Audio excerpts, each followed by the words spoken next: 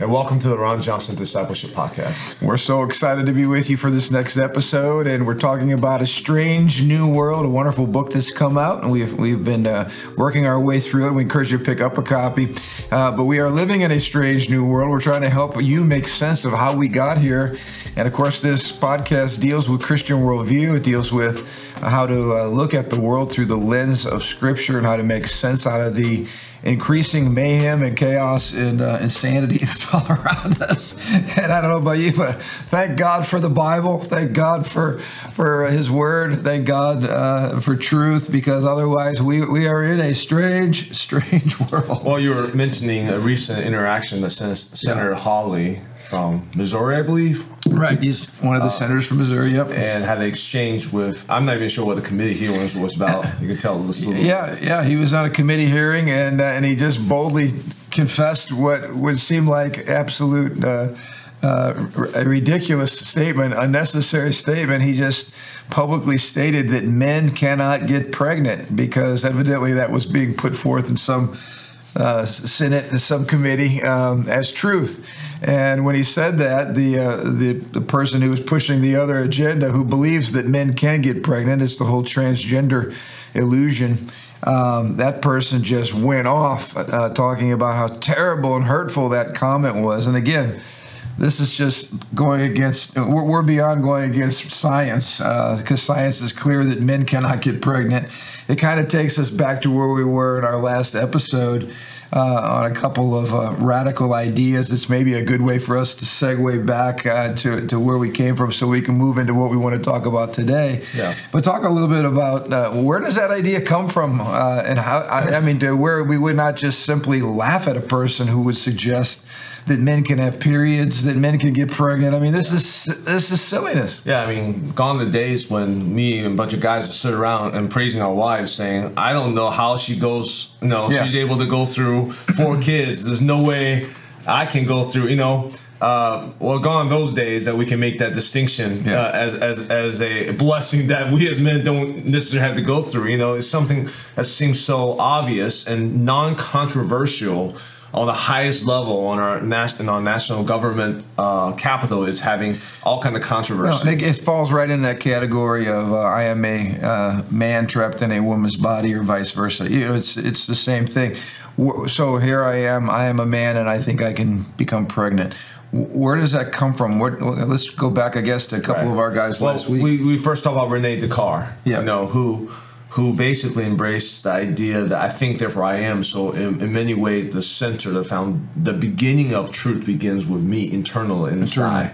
Whereas before we found ourselves in an external world, a very much God-created world, and our job was to figure out how we fit in that external reality. Right. Where now everything was turned upside down for Descartes, and he starts going, wow, where can I find certainty about anything? Of course, he was a product of his times. There was a lot of cultural uncertainty, unrest, a lot of corruption, a lot of hypocrisy, so a lot of lack of trust in institutions. Basically, that's right. He's saying, where can I put my confidence? Where can I be absolutely certain that something is real and true? And for him, he had to go all the way back to the reality that the questioner, me, I am the only thing that I know for certain is real. So the fact that I think, and therefore I am, is the foundation of understanding anything that is true. Now, you brought out a good point last week. Descartes wasn't a godless man. He wasn't an atheist. He was very much a Christian man. But his significant idea was that the locus of truth, of certainty, is not outside of us in God or in a God-created world, but inside of us in our own thoughts. Right. And then we fast forward to Rousseau, who kind of took this idea. I don't know if he took this idea, but he came with this idea basically that human beings are born good. Yep. And the social institutions all around us keep us Which again turns Christian theology upside down, because the Bible, of course, teaches that we're not born good. We're born evil. We're born fallen, selfish, that there's something terribly wrong with the human race after we get to Genesis 3 and the fall. So he disregards biblical truth altogether and basically says, you're a good person. It's the outside world. It's the institutions that mess you up. Yeah, the oppressive institutions like family and church that corrupts us. As we pointed out, he didn't put government in that category. Sure. Government was a great thing for Rousseau, but he put the institutions that the Bible highlights, because again, this is coming very much out of an antichrist kind of spirit. So the institutions that are bad are not the state. That state is actually great. It's the nuclear family, and it's the church. The two institutions that have this nasty habit of putting expectations and accountability and structure and morality, imposing that on you, which of course he was rabidly fighting against.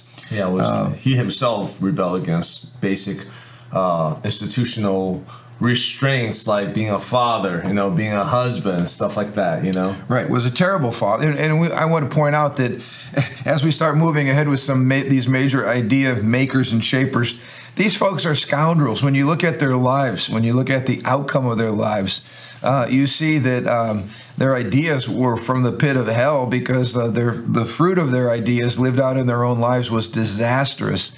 And I think that's one way you can tell whether or not a worldview is true. Like, does it lead to the good life? Does it lead to a life that other people want to emulate?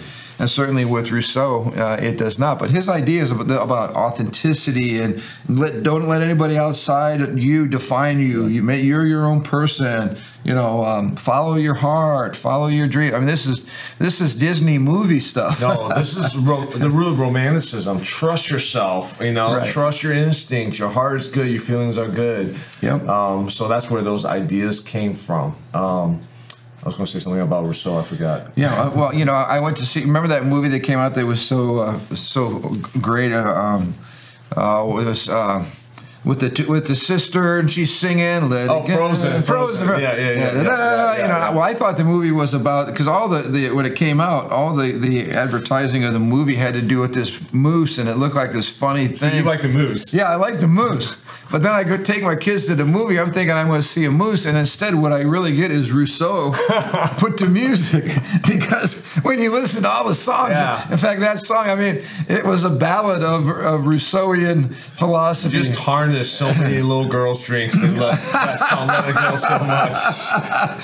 Hey, girls, let it go. It's a bad song. A dedication to Rousseau ideology. It was, because it was all about just what you said, man. Get in touch, with your heart and your dream, and that nothing's impossible, and and all this. Let go all restraints. Let go all your responsibility. Just be yourself. Your kid's crying. Your kid's hungry. Your kids have night terrors. Forget. Just let it go. Just do your own thing. That's through my lens, right? As a dad with a bunch of young kids at home, it's like, no, I can't let it go because they're dependent on me. These messages are done in the framework in which they can tell stories. The family expectations seem so oppressive. So it gave him a compassionate bent, right? But if you take these ideas and you push it to the very end, all of a sudden there's no restraint whatsoever. Doesn't matter. I have a covenant relationship with my wife for years. Doesn't matter. My kids look up to me. I'm going to be myself. I'm going to live my own life. No accountability, no expectations to anybody else except yourself. And that's an ugly, ugly world when that worldview is lived out, because you just become a self-centered, narcissistic monster. Nobody lives with people like this. Right. And we're going to look at a self-centered, narcissistic monster in real life as we transition today into one of the major thinkers. In fact, his philosophy is still impacting America probably more than ever today, even though we've seen the horrific results of this philosophy lived out in real life. Nevertheless, Karl Marx is still speaking from the grave, and we want to get into him today. But before we do, a couple of things just by way of significant points, by way of review. We said that modern self gives significant authority to our inner feelings with regard to our identity. So what you feel about yourself, even if you feel like you're a woman, or you feel completely different gender, or whatever it is that you feel, your feelings take preeminence over everything else. That is one of the components of modern self. In addition, the modern self also largely rejects the idea that human nature has any intrinsic or moral structure or significance. So before, as Christians, we would say, well, Andrew, you're created in the image and likeness of God. That's what gives you value. Your value comes from your Creator.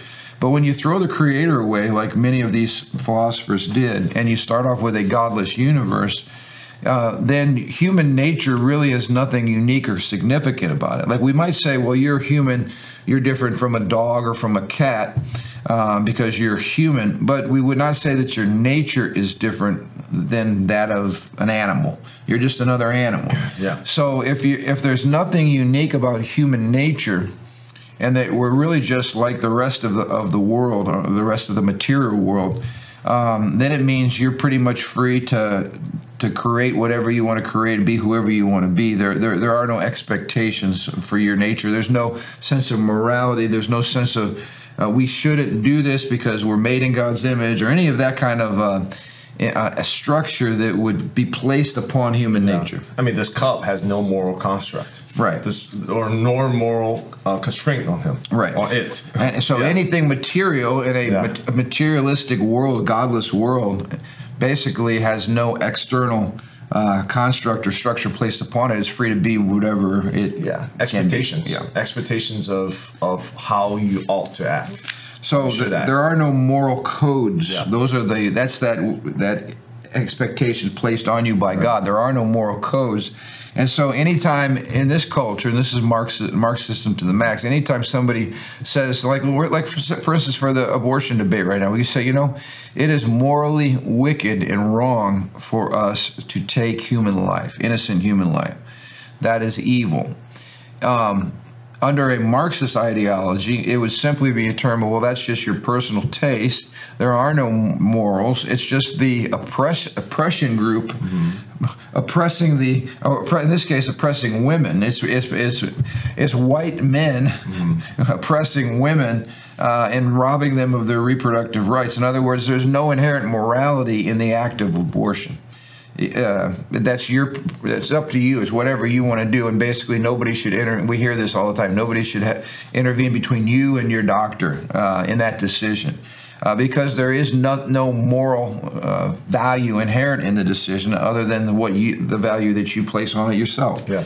There's no outside. We can't say abortion is wrong, because that is simply a matter of taste, personal taste.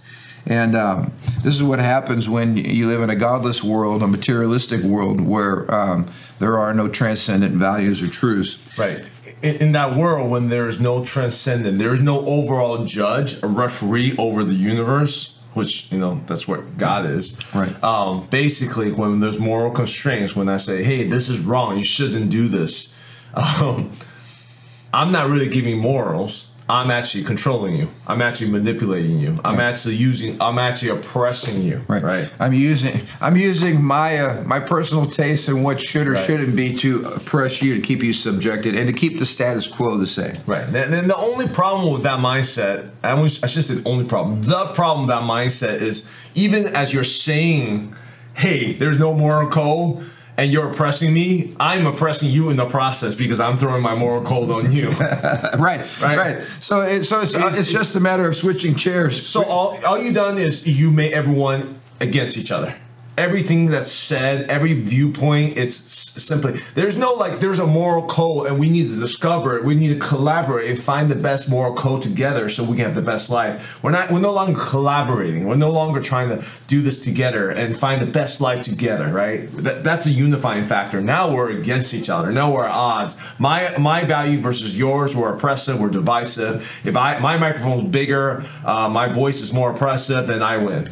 So if there's no "Thus saith the Lord," then it's "Thus saith Andrew" versus "Thus saith Ron." It's a dangerous world, yeah. And if I already have this template up that says whenever you speak, you're attacking my authenticity, as we talked about last week, then we set the world up for one big massive splintering of all these different groups, right? Which sounds a little familiar to America right now. It's exactly what we have. It's postmodernism. It's the belief that there is no unifying meta-narrative, larger story that holds us all together.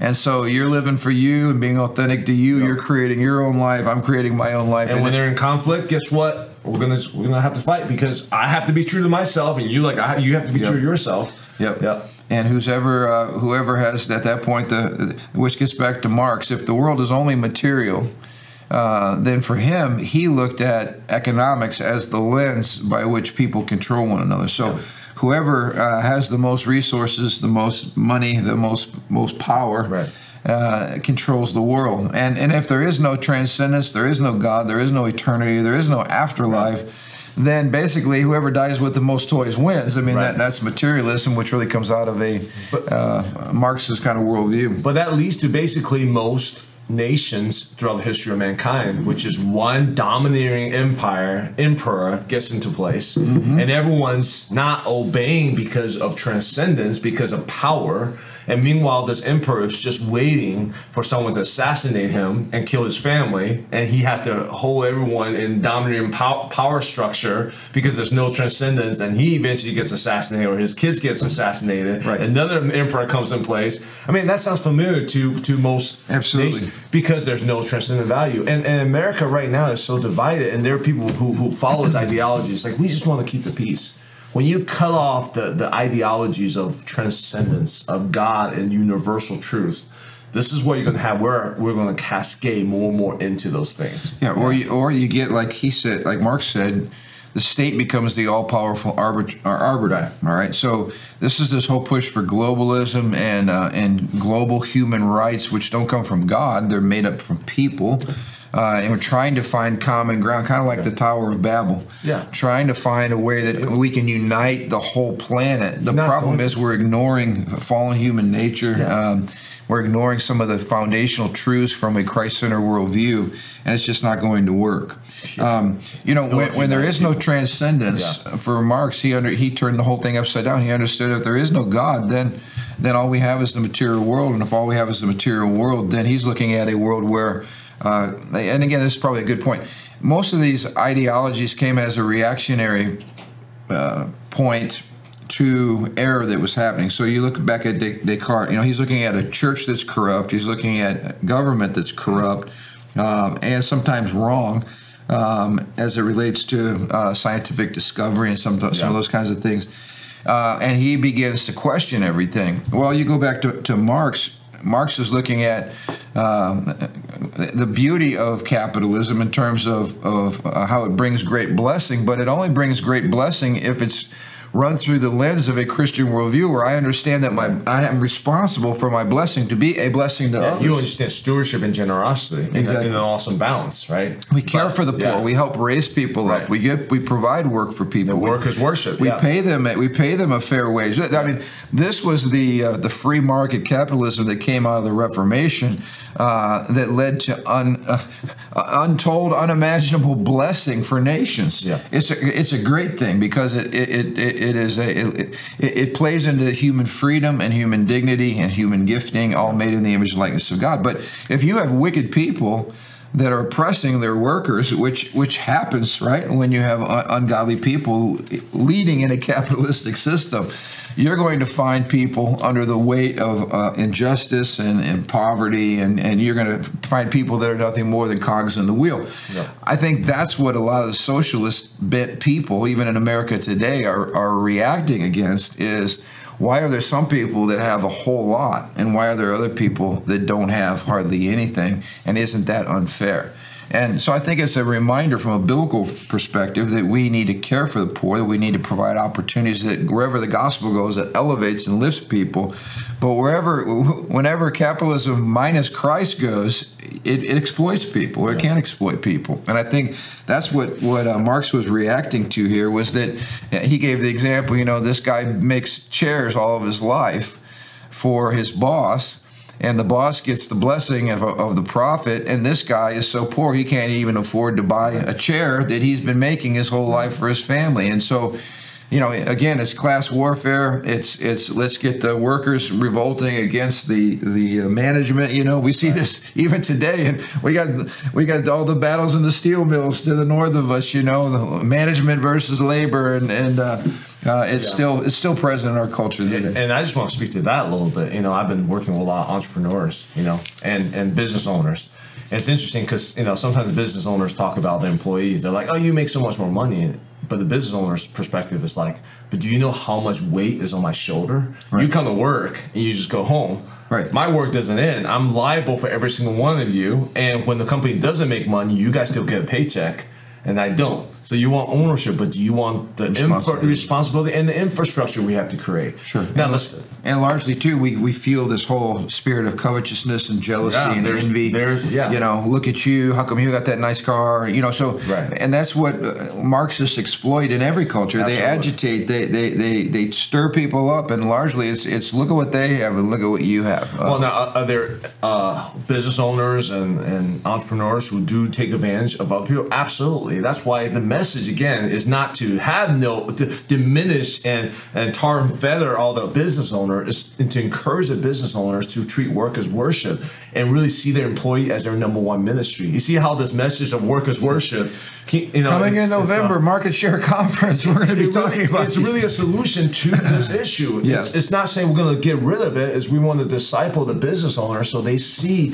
that their employees are the greatest blessing God's given them. They want to empower them. They want to turn them into their greatest potential, empower them, enrich them, and all those good stuff. Yeah. See, all that's tied together, right? So you can see we're constantly swinging into reactions of wrongs, and really the middle is where the biblical worldview proposes. Of servant leadership. Absolutely. Jesus coming and washing people's feet. Say, I'm the leader, but I'm going to go and serve you.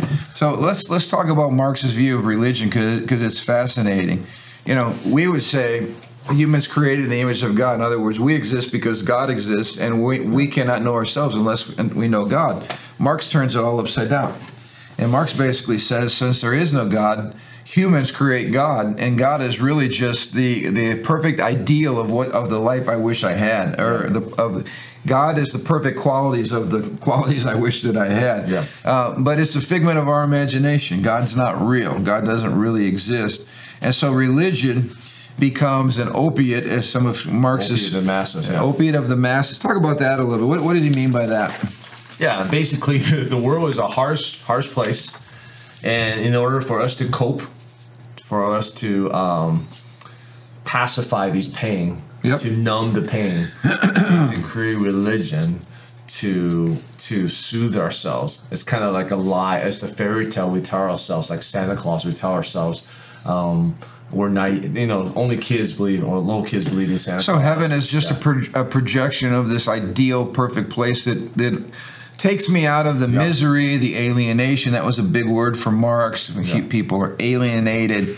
And so this idea of heaven sounds so great. Life after death, boy, that sounds so great. But of course, these are just fictions. It's just like our opium. It helps us get high so we can deal with it's escapism. The misery. And he's saying, stop taking this opium to masses. Stop this naivete and face reality. Face the harshness of reality. Now, this is an interesting concept too. He said, we touched on this, but the morality that was promoted by my boss at work was simply his way of creating values that furthered to control me and to keep him in power. Right. So he gave the example, this is why Marx hated, for instance, marriage, because the Bible says, hey, Andrew, be faithful to your wife. Yeah. Don't be a womanizer. And go home to your kids and take care of your children and take the money that you make at work, and don't waste it on alcohol and drugs and all that kind of stuff. Be a good family man and love your wife and be submissive. That's another good biblical quality. Submit to those in authority. Yeah. And so basically the morality of the leadership class, the upper class, was simply created to keep the lower class in place. So if you have a guy that goes home to his wife, raises his family, submits to authority, doesn't whine, doesn't complain, doesn't murmur, you're going to have a great worker to exploit for your own good. Yeah. As opposed to a rebel that basically said, I'm sick of this, I demand more, or whatever. So he hated the conventional family, traditional family unit, and really saw that it's just an opportunity to exploit the worker. Looking through those lenses, and again, based on the corruption he might see in the time and the exploitation of the workers, that's what makes sense. He kind of put two and two together and say, well, let me piece. I mean, seeing through the lens of really high skepticism, right? Yeah. The only reason they say that is because they want to oppress you. The only reason they want you to obey that is because they want to exploit you as a worker, And that's really his mentality. So he doesn't just say, a religion is an opiate. It's like, hey, it's not good for you, don't do it. He's actually saying religion is oppressive. Right. It's toxic. Yeah, we have to free our. It's kind of, again, it's taking Rousseau to the next level. We have to throw the shackles of religion off of us so that we can stop being oppressed. Now, are there world religion that is absolutely oppressive? Yes, absolutely. Other worldly religion that's completely made up and is taking human attributes and throw on some inanimate object. I mean, the Bible even talks about that. You start worshiping this golden calf or making whatever. Idols, absolutely. Making idol, absolutely. But again, it's kind of what we talked about earlier. You start swinging this pendulum, whereas there's still a truth. There's still truth in there about transcendence that he missed. Absolutely. And so Marx is laying the groundwork for what we're seeing in America today. And as I read some of these and we talk about these, tell me if you don't witness this all around us in our American culture. Yeah. And this, in what we call the social imaginary, the intuitive kind of environmental culture that we find ourselves in. First of all, religion is a sign of intellectual weakness. And so sometimes people today will mock people like us, people of faith. They don't even deal with the statement that we make or the belief that we hold. They just laugh at us. Oh, you people are religious. And instantly we're mocked simply for believing in God or believing in the Bible. Yeah. Secondly, religion is a vehicle for social oppression. So once again, even in this debate on abortion, who's the main culprit? Who's the bad guy? It's the church. It's the church that keeps saying abortion is wrong, that abortion is a sin. And so now we have all this attacking of church facilities, of pro-life centers, because we're the bad guy. We're the oppressor in this game. Freedom means abolishing religion.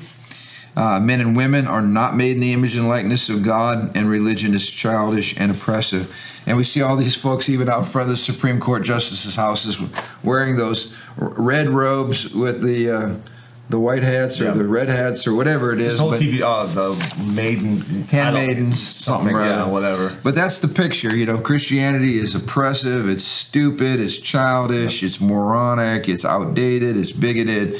And as we said, everything now has become political. Whether it's Disney jumping in or some major corporations, everything has become politicized. This is because of Marx. If you throw out anything transcendent, then everything has to be seen through the lens of power. And in our culture today, power is synonymous with government and with politics. And so literally, as somebody has said, we're all Marxists now because everything around us is a political battle. Yep. Everything is looking at the next election, and we understand elections are important, but I don't think ever in America have we witnessed such a unhealthy focus on who we elect into office. Because now everything is about political power, getting the most people on your side so you can push your agenda. Yeah. And it's really, and whether it's the Boy Scouts or whether it's Disney or whatever, it's all been politicized. And people need to understand this is really flowing out of Marxist ideology. Yeah, it's all politicized because it's all about power now. It's not about persuasion. It's not about finding common ground. It's about one person one side having power and oppressing the other person. Right. That's what it's about. So everything becomes political because we're all interconnected by the overall economic structures of society, and thus to inequality and injustice. So everything is viewed through the lens of in fact, one of the big words now is equity, not equality. Equity. Equity means not equal opportunities, but equal outcomes. Yep. We have to give everybody the same amount. Everybody gets the same square footage of a home. Everybody gets the same benefits. Everybody gets the same cookie cutter. Because that, in their mind, if all that exists is material, the material world, then everybody has to have the same amount of material things. Yeah. What's the Animal Farm? Everyone's equal, but some people are more equal than others. Exactly. Well, of course, because the ones running the farm, they don't play by the same rule, and we've seen that. But let's just kind of wrap this up today. Yeah. This is what's sad. Marx's views and that of atheistic communism are responsible for the deaths of about 100 million people worldwide. So when you look at the impact of a godless man, a wicked man, and you look at his antichrist ideas, when they have played out in communist, atheistic regimes, we have seen just the wholesale slaughter of people, citizens by their own governments, to the tune of 100 million plus.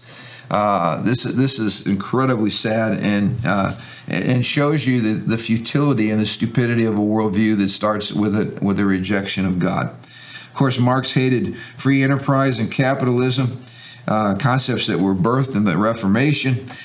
Because he was a lazy slob, and I'm quoting an author here, a lazy slob who lived off the welfare of others, most notably Friedrich Engels, who he partnered with to write the Communist Manifesto.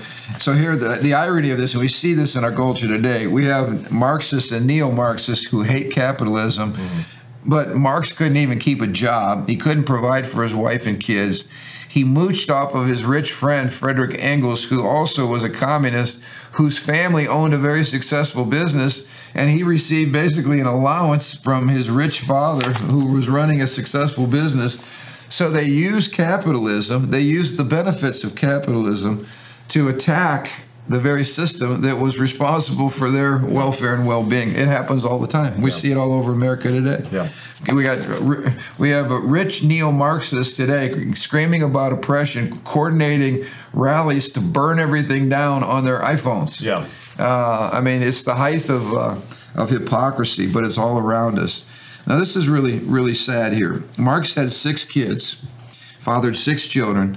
3 of them died of starvation while they were infants. Now think about that. A man who will not even provide for his own family. 3 of your children starved to death.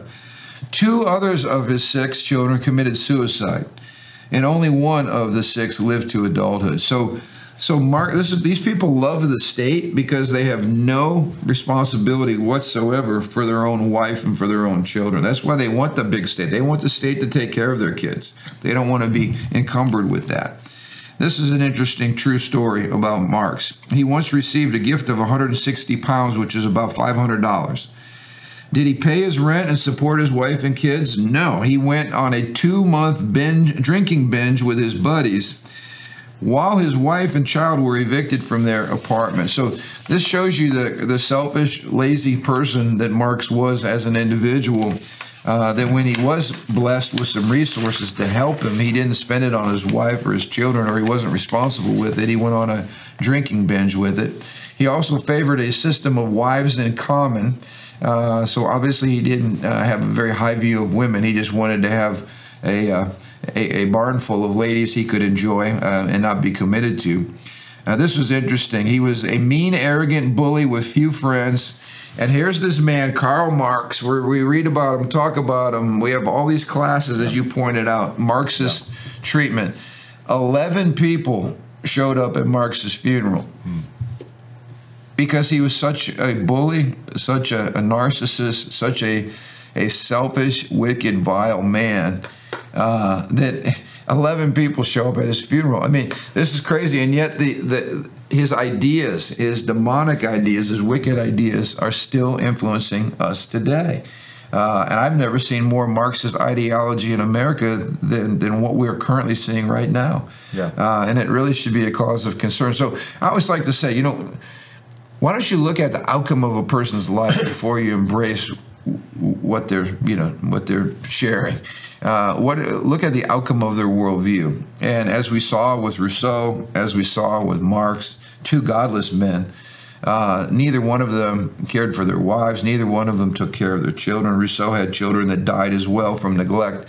And yet these folks are celebrated in our culture today as almost, radical, against the status quo kind of rebels that our culture seems to celebrate. Yeah.